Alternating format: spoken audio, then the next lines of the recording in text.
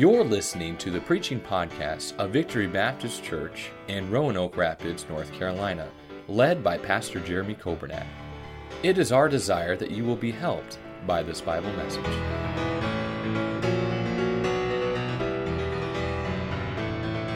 Jeremiah chapter 20, and we'll continue our series on the book of Jeremiah. I won't go through every single Wednesday, but a lot of Wednesdays. I'd like to work through this and continue where we've left off. Jeremiah 20, if you remember a few weeks ago on Wednesday night, we talked about the potter and the clay.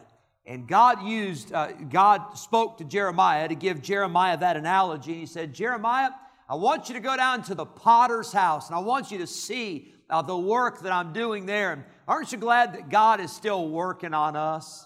Oh, I'm glad that God hasn't given up on us. I'm glad God's not done with us, because I have a long way to go. And maybe you're perfect, and maybe you've arrived and you have nothing else to learn. I'd love to know your secret, but God's still got a lot of work He's doing on me, and I want to let Him do it. And I want to yield myself so that He can use me, and He wants to use me, and He gets all the glory for anything good that happens in our lives, because He is the potter, and we're just the clay. And then we saw at the end of that message that Jeremiah preached that because Judah had hardened themselves, God said He would have to break them. When clay is not moldable, when clay is not soft, that clay can easily be broken. It can be shattered. And God said, I'll have to judge you, and I'll have to send you into captivity because you won't listen. That's where we pick up in chapter 20 and verse number 1. Now Pashur, the son of Immer the priest, who was also chief governor in the house of the Lord, when he heard that Jeremiah prophesied these things, when he heard the message of judgment, when he heard the message of repentance, when he heard the message of God being the king and God being in control, Pashur, when he heard those things, he was upset. Did you know most people won't get mad at you if all you ever preach is positive? If all you preach is pat you on the back and the love of God. And by the way, I think we ought to preach a whole lot on the love of God. And I think we ought to preach about the grace of God.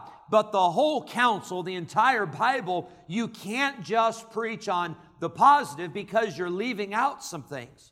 As a matter of fact, Paul told Timothy, I charge thee. He said, I want you to preach the word. He said, you're going to have to reprove, rebuke, and exhort. And my goal is not to make people mad. Now, some of you maybe are shocked by that. You thought, well, here all along, we thought that's what you were trying to do. I'm not. But what I'm trying to do is I'm trying to preach the Bible. And I'm trying to show us how God wants us to live. Jeremiah was preaching the message straight from God. Pashur heard about it. And it says in verse 2 that Pashur smote Jeremiah the prophet. And he put him in the stocks that were in the high gate of Benjamin, which was the house of the Lord. It came to pass on the morrow that Pashur brought forth Jeremiah out of the stocks.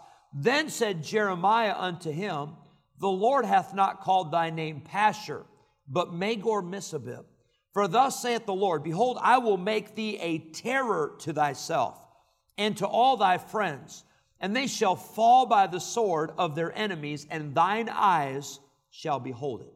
And I will give all Judah into the hand of the king of Babylon, and he shall carry them captive into Babylon, and shall slay them with the sword. Lord, I pray that you'd help us as we look at your word. I pray that it would become clear. I pray that it would come alive. I pray that it would be practical. I pray it would be powerful. And I pray that we would not just listen from a standpoint of seeing what happened in the past, but I pray we would listen from a standpoint of how can this affect us in the present? And what needs to happen in our lives in the future so that we can learn from this passage, so we can glean the truths that you have for us. We pray these things in Jesus' name. Amen. Number one, I'd like you to notice in this chapter, I'll try to give you an outline and we'll try to work through it. I don't think we'll get through all of it. But I want you to notice, number one, there was an attack. Now, Jeremiah was a God-called preacher. As a matter of fact, Jeremiah was called while he was still in his mother's womb. God had said in chapter 1, He said, Jeremiah, I have ordained you, I have called you, you're going to be a prophet unto the nations, which so far that had not been fulfilled. He was just a prophet to Judah. But as we get towards the end of the book, we'll see that Jeremiah began to prophesy to all of the nations, and God gave him a worldwide ministry without the internet, without the computer, without technology. God used Jeremiah's message to get out to the entire world. Can I tell you, that's the power of God right there. Well, we think we're so smart, and we think we're going to, organize, and we're going to plan, and we're going to work everything out. Can I tell you, none of it even matters unless God gets in it. But I'll tell you, when God gets in it, if this is of God, nothing is going to stop it. That's the way God works. But Jeremiah is under attack. Pashur, you can see, it says he was the son of Immer, the priest, who was also chief governor in the house of the Lord. Jeremiah is attacked, but this was not from the heathen. This was not from the godless. This was not from the lawless. This was from the religious crowd. Now, I'll tell you, and I don't mean to scare you here, but did you know sometimes it won't be your enemies that will give you the most trouble? And when I say your enemies, I'm talking about someone who is anti-God and anti-Bible and anti-church. Sometimes it'll be the religious crowd that'll give you the most trouble. This is what Jeremiah is experiencing. This is the first time that he is personally and physically attacked. Now, he'd been threatened before, but now it gets physical. Pashur comes and he smites Jeremiah. He hits him. He inflicts pain on him. Then he takes him and he locks him up in the stocks and literally makes him the laughing stock of the city. And he is now Jeremiah's experiencing persecution. It's getting real now. Can I tell you, there's a lot of things that we would say, here's what I would do if that ever happened to me. But we don't really know what we would do until it happens. And it's happening now for Jeremiah. This persecution stuff is getting real. At this time, Zedekiah was the king of Judah. He was probably the worst king, probably the weakest king that Judah ever had. But now Jeremiah is being attacked. Think about this. His attack was not from a godless person. His attack was not from a heathen person, but his attack was from the religious crowd. Think about Jesus. Who was it that persecuted Jesus? It was the religious crowd. It was the religious crowd, the scribes and the Pharisees that, boy, they were after him. Think about who actually betrayed Jesus. One of his disciples. Someone who was a close co-worker, somebody who was a confidant, somebody that saw him and that worked with him and that was close to him. And yet Jesus was persecuted by the religious crowd. Think about David. David, who was a man after God's own heart, he was betrayed by a man named Ahithophel. Ahithophel was one of his most trusted advisors. David was betrayed by his very own son, Absalom. We see Elijah, when he stood on Mount Carmel, his biggest enemy, it was the false prophets. It was the religious crowd. Paul was persecuted by the Jews. He was persecuted by the Pharisees and by the Sadducees. And it was Saul himself, Paul, who before he was saved, he himself was a Pharisee. He himself persecuted Christians. And this persecution that came to Jeremiah, it came from the religious crowd. Many of the prophets and preachers of the Bible, they faced their persecution from the so-called religious leaders of the day. Can I tell you, attacks are real. And you and I are not exempt from attacks. Now, I'm thankful that most of us have never experienced real persecution like what we're talking about here. Most of us have not been hit. Most of us have not been beaten. Most of us have not been in prison. Most of us have not been tortured for the faith. But I'll tell you this, there are people around the globe, while we sit in the comforts of this church building, or you sit in the comfort of your home, there are some people who are giving their lives for the cause of Christ and for the sake of the Word of God. I want to tell you, persecution is real. Some attacks that we face, and I understand we're not talking persecution like this, but attacks. Some attacks that we face are subtle. Have you ever been attacked by somebody that had a smile on their face? You ever had one of those? You're like, they got a smile on their face, but they're not thinking good thoughts about me right now. Some attacks are subtle. Some attacks are more obvious. Some attacks are constant. Some are occasional. But persecution, the dictionary definition of persecution, it is the infliction of pain or punishment or death upon others unjustly, particularly for adhering to a religious creed or a mode of worship. Turn with me, if you would, to 1 Peter chapter 3. Persecution is not being punished for doing something wrong. That's not persecution. Persecution is punishment for doing something that is right. I'm not planning on this, and as a matter of fact, I'm definitely not planning on this, but if after the service tonight, if I walked across the street to Speedway, I said, man, I've been preaching tonight, and I'm thirsty, and I forgot my wallet. That's all right. I'll just sneak on in there. I'll sneak back to their cooler and I'll grab a 20-ounce bottle of soda and I'll sneak out of there before they get me. And even if they do see me, I'll run fast and I'll be out of there and I don't get away. They catch me. And, they arrest me or whatever you do for a 20-ounce bottle of soda. Don't try it, okay? And then I say, I'm facing such persecution. No, that's not persecution. That's stupidity. That's punishment for what you deserve. That's punishment for doing something you should not do. And sometimes as Christians, sometimes we say, I'm under the attack of the devil. No, you're just facing the consequences of your awful decisions. Or I'm just facing the consequences of the decisions or the words I've said or the actions. And please don't get these confused. That's not persecution because you did something stupid. You did something illegal. You did something ungodly. You did something wicked, and then bad things happen. No, that's not a persecution. That's punishment, and that's what you deserve. But notice 1 Peter chapter 3. It says in verse number 17, it says, "For it is better, if the will of God be so, that ye suffer for," what are the next two words? "Well-doing than for evil-doing." You see, if you're going to suffer, if I'm going to suffer, it's a whole lot better that we suffer because we did what was right than we suffer because we did what was wrong. Notice verse number 18. Here's a great example. You say, I don't think I should have to suffer. Well, guess who else had to suffer? Verse 18. "For Christ also hath once suffered for sins." Now here it is. "The just for the unjust." Now who was the just one in this verse? Christ. Who is the unjust one? That's us.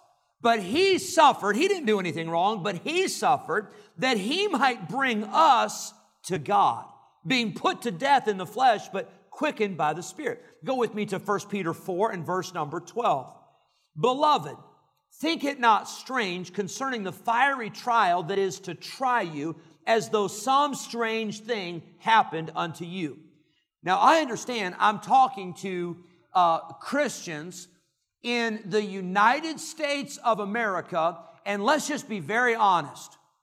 We are spoiled beyond measure. You say, well, you don't know. Well, if you had the opportunity to have 3 meals today, and you've got a roof over your head, and you have running water, and you have electricity, you have just surpassed the majority of the world's population by leaps and bounds, and you're doing good. But sometimes in the Christian life, sometimes there's trials. Sometimes there's difficulties. Sometimes there's stage 4 cancer. Sometimes there's a phone call that your loved one just went to be with the Lord. Sometimes there are children that break your heart. Sometimes there are dear friends who turn their back on you. And it wasn't anything that you did. It wasn't anything that you are responsible for. But it's something that you now are going through a fiery trial. It's something that is affecting you. In 1 Peter 4, it says, don't think it strange. Don't be shocked. Don't be surprised as a Christian if you go through a fiery trial as though some strange thing happened to you. Notice verse 13, but rejoice. Now you say, wait a minute, I'm going through a trial and I'm supposed to rejoice? That's what the Bible says. Now that doesn't make sense in human reasoning, but God's word says, rejoice, inasmuch as ye are partakers of Christ's sufferings, that when his glory shall be revealed, ye may be glad also with exceeding joy. Notice verse 14. If ye be reproached for the name of Christ, happy are ye. For the Spirit of glory and of God resteth upon you. On their part he is evil spoken of, but on your part he's glorified. Notice verse 15. But let none of you suffer as a murderer. You kill somebody and you suffer, you deserve that. Not as a murderer, not as a thief, not as an evildoer. Oh, here's a good one in the list. Or as a busybody. Isn't that interesting? That was thrown in there in that list. Somebody that just can't keep their mouth shut, somebody that's always got to be gossiping. They're classified with the murderer, the thief, and the evildoer. Busybody in other men's matters. Verse 16. Yet if any man suffer as a Christian, let him not be ashamed. Can I tell you, when you suffer for doing what is right, when you suffer, you're trying to live for God, you're trying to do what God wants you to do, and you suffer, and you probably will. As a matter of fact, 2 Timothy 3:12, if you want to jot the reference down, maybe we'll get there later. But the Bible says, yea, and all that will live godly in Christ Jesus shall suffer persecution. I want you to think about that word all. Everybody. If you and I, if we're going to live godly in Christ Jesus, we will. It's a given. We will suffer persecution at some point. So don't be surprised. Daniel was thrown into a lion's den. How come? Because he robbed the bank? Because he killed somebody? Because he started an insurrection? No, because he prayed. He was persecuted. Shadrach, Meshach, and Abednego, they were thrown into a fiery furnace. How come? Because they wouldn't bow down to that image that Nebuchadnezzar had made. They were persecuted for doing what was right. Jesus was crucified. And even Pilate said, I can't find anything wrong with this man. You've brought him here to trial, and he hasn't done anything wrong. And I tell you, Jesus was attacked. Peter was attacked. Paul was attacked. Daniel was attacked. Shadrach, Meshach, and Abednego, Elijah, and the list goes on and on and on. Attacks are real. Now you say, well, Pastor, why would somebody, especially someone who is religious or someone who would claim to be religious, why would religious individuals attack those who are trying to do what is right? I think that's a good question. And again, when we're talking about attacks, I'm not talking about a physical attack. I'm not talking about somebody's going to come up and, hit you with a baseball bat because you're, trying to, live for God in the workplace. But I'm talking about maybe an attack of somebody will lie about you. Somebody will say mean things to you or hurtful things to you, or somebody will post something on the internet, or somebody you've never even met. And they're telling about all these terrible things you've done, and you're thinking, first of all, I haven't done those things, and secondly, even if I did, how would you know about it? So why would that happen? Why would people attack? Why would a pastor in Jeremiah 20, why would he attack someone like Jeremiah who's preaching the Bible? Well, I'll give you a couple reasons, and this is just something to think about, something to consider in your life. Sometimes people attack others that are trying to live for God because they have a guilty conscience. Sometimes people will attack you if you're living for God because they know that the way you're living is the way they should be living.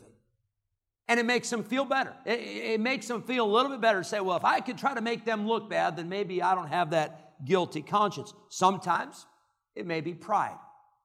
And unfortunately, pride is very, very real. Maybe it's pride at the workplace, or maybe it's pride in the community, or whatever it is. But pride can cause people to do things that are hurtful to others. Sometimes it's jealousy. Sometimes it's anger. I've seen this before. Sometimes it's anger or bitterness because somebody has been hurt by somebody in the past. Maybe it was a friend, or maybe it was a pastor, or maybe it was a Sunday school teacher, or maybe it was a family member. And because somebody has been hurt, their response is, I'm going to hurt somebody else. But attacks are very real. Sometimes people will attack because of error in doctrine or error in Bible. And I'll say this. If somebody stands up in this pulpit and preaches error that is contrary to the Bible, that needs to be marked. The Bible says mark those. That needs to be identified. Well, can I tell you this? Just because someone says something that you don't agree with, or just because someone does something you don't agree with, and you may say, I've got Bible for it. Well, good. I'm glad you've got Bible for it. But I've got Bible for even if someone is wrong, you don't attack them. You don't associate with them. You certainly don't follow down that road, and you certainly keep yourself away. And by the way, if this church or any other church ever stands up and preaches heresy to the Word of God, you have a responsibility to find a church where the Bible is preached. Now, I would hope the first thing you do is say, Pastor, I don't know if you realize this or not, but this was said, and I'll sit down with you, and I'll sit down, and we'll sit down with the Bible, and we'll make sure we get it straight. But can I tell you, I don't find anywhere in Scripture where anyone is justified in attacking somebody. I'll give you, for instance, there's TV preachers, and I've had people ask me about different TV preachers, and I don't know all the TV preachers. But some of them I do, and some of them I don't agree with, and some of them are not biblical. I've heard some TV preachers get up on interviews and say there's many ways to get to heaven. Well, can I tell you, that is not true. That is a lie from the devil. There's not many ways to heaven. There's one way. So I would stand up and I would say, folks, this is not what the Bible teaches. We're not going this direction. We're not following this. But I'm not going to go on a campaign to try to attack that person and try to hurt that person. And I've got too much to do. I don't know how people have the time. I have no idea how people have the time to spend their whole life attacking everybody under the sun. Some of these people need to get a hobby or something, or need to start a business, or find something to do with your time. There's a whole lot better things you can do than spend your life attacking everybody that you don't agree with. Why don't you go tell somebody about Jesus, or why don't you pray, or why don't you do something that would be helpful to the cause of Christ? But we must have the response be Christian. We'll see that here in a minute. Number one, the attack. But number two, I want you to see the answer. Notice Jeremiah's answer to being attacked. Jeremiah said, okay, you want to hit me? I'll hit you harder. Oh, no, that's a different version. I'm sorry. You know what Jeremiah's answer was? First of all, he got his answer from the Lord. Jeremiah did not answer in his rage, and he didn't answer in his anger, and he didn't answer to say, I'm going to get back at this guy. He doesn't even know what he's talking about. But notice what it says in Jeremiah chapter 20 and verse number 3, the middle of the verse. Then said Jeremiah unto him, the Lord hath not called thy name Pashur, but Magor Missabib. For thus saith the Lord. And by the way, That new name, Magor-Missabib, it literally means a terror. And Jeremiah said, you are going to be a terror to yourself. You're going to be a terror to your family, to your friends. You are going to go into captivity. You're going to die in Babylonian captivity. You're going to see the Babylonians come and destroy this place. I want to tell you, buddy, you may not like what I've been preaching, but I've been telling the truth. And one of these days, you're going to see it with your own eyes that everything I've said is going to come to pass. So Jeremiah's answer was an answer from God. Jeremiah let God do the answering. Vengeance is mine, I will repay, saith the Lord. You know, God's department is vengeance. That's God's department. That's His area. And you may think you can do a better job in that area, but I got news for you. You can't. You can't improve on how God's going to take care of it. And God will settle the score, and God will take care of it far better than you ever will. But that's Jeremiah's answer. Be careful how you answer even your attackers. Be careful how you answer your critics. Psalm 19, let the words of my mouth and the meditation of my heart be acceptable in thy sight, O Lord, my strength and my Redeemer. Colossians 4:6, let your speech be always with grace, seasoned with salt. Can I tell you, our answer ought to be an answer that is Christian. Don't get in the flesh. Don't let your anger take over. Be controlled by the Spirit. Now, here's what Matthew 5 says. Blessed are ye when men shall revile you and persecute you and say all manner of evil against you falsely for my sake. Rejoice and be exceeding glad, for great is your reward in heaven. For so persecuted they the prophets which were before you. That's how Jesus says you're supposed to answer the attacker. That's how you're supposed to answer the critic. God had this whole situation under control. God took care of Pashur. God took care of Jeremiah. Critical, hateful people like Pashur, they're only hurting themselves. Pashur was given that nickname by God, Magor-Missabib. You imagine that? For the rest of his life, he'd be introducing himself, and my name is Pashur, and somebody say, oh, no, it's not. It's Magor-Missabib. You're a terror. You are a terror to yourself and everybody else because of God's judgment on him. I want you to notice the attack. Number one, Jeremiah was attacked. Jeremiah's answer. His answer was an answer from God. But then, number three, I want you to look at the anguish. Now, Jeremiah was human, he was flesh, and he was blood. And sometimes we look at these Bible characters and we think they were just some kind of superhero Christians. But you know what these people we read about in the Bible were? They were just like you and me. And that ought to give us hope. That ought to be an encouragement to know that if God could use these people, God could use us too. Notice verse 7. Jeremiah says, O Lord, thou hast deceived me, and I was deceived. Thou art stronger than I, and hast prevailed, and I am in derision daily. And literally, that's what he was referring to when he was the laughingstock of the city. He said, I'm in derision daily. Everyone mocketh me. Verse 8, for since I spake, I cried out, and I cried violence and spoil. I preached what you told me to, God. Because the word of the Lord was made a reproach unto me and a derision daily. You think that's bad? Look at verse number 14. Jeremiah said, cursed be the day wherein I was born. That's starting to sound like Job. Remember Job and how Job just said it'd be better for me if I'd never been born. Verse number 14, let not the day wherein my mother bare me be blessed. Cursed be the man who brought tidings to my father, saying, a man-child is born unto thee, making him very glad. Let that man be as the cities which the Lord overthrew and repented not. Let him hear the cry in the morning and the shouting at noontime, because he slew me not from the womb, or that my mother might have been my grave and her womb to be always great with me.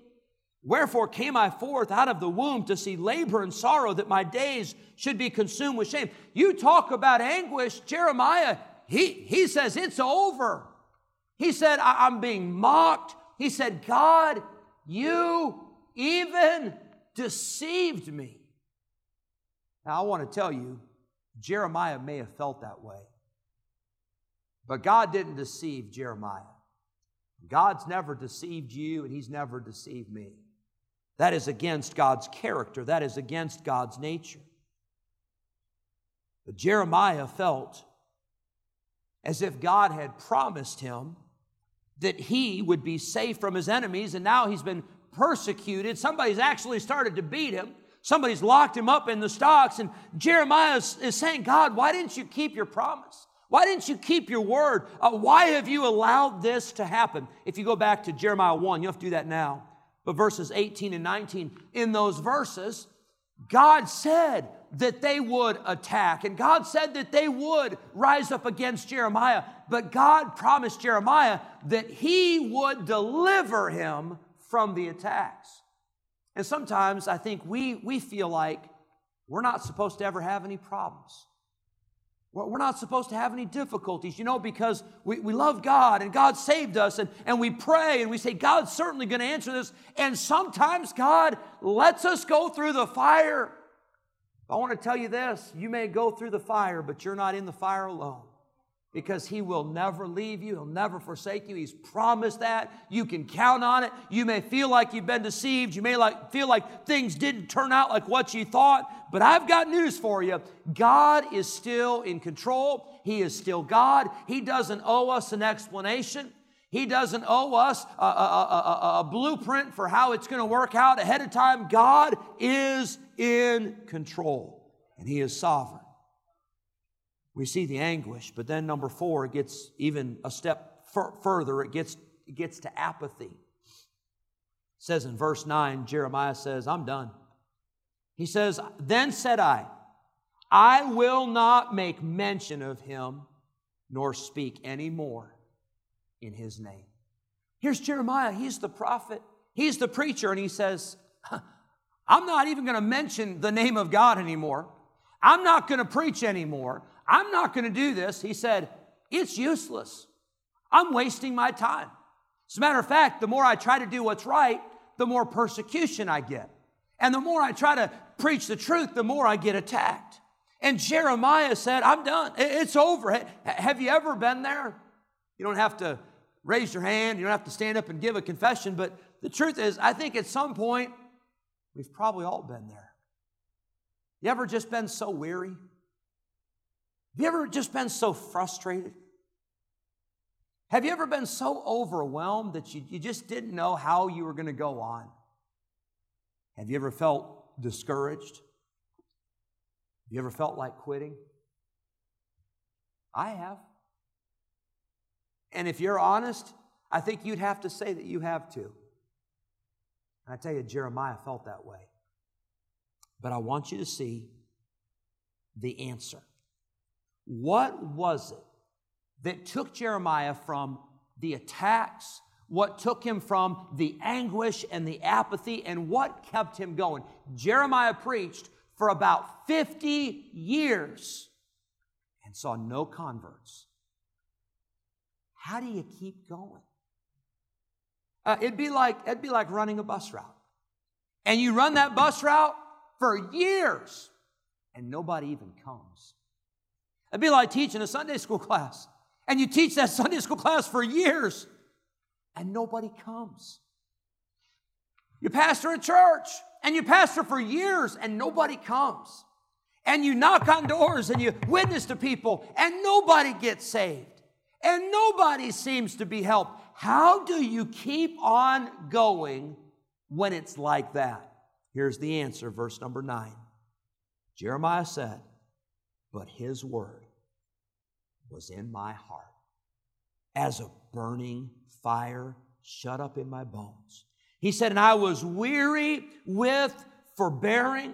What that means is, he said, and I couldn't hold back any longer. I couldn't contain myself. I could not wait to get back to preaching. And what made the difference? Jeremiah said there was only one thing. He said His word in my heart. He didn't say His word on my shelf. He didn't say God's word tucked under my arm as I walked into the church. He didn't say God's word sitting on the kitchen table all week long. He said, but God's word was in my heart. And God's word was like a fire that was burning in my soul. And I could not contain it.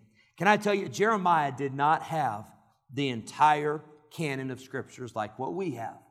Jeremiah didn't have the book of Revelation where he saw the end of the story. He didn't have the Gospels. He didn't have the book of Ephesians and Philippians, and I can do all things through Christ. But Jeremiah had God's word that was written. He had God's word that God had spoken to him, and Jeremiah said God's word was the difference.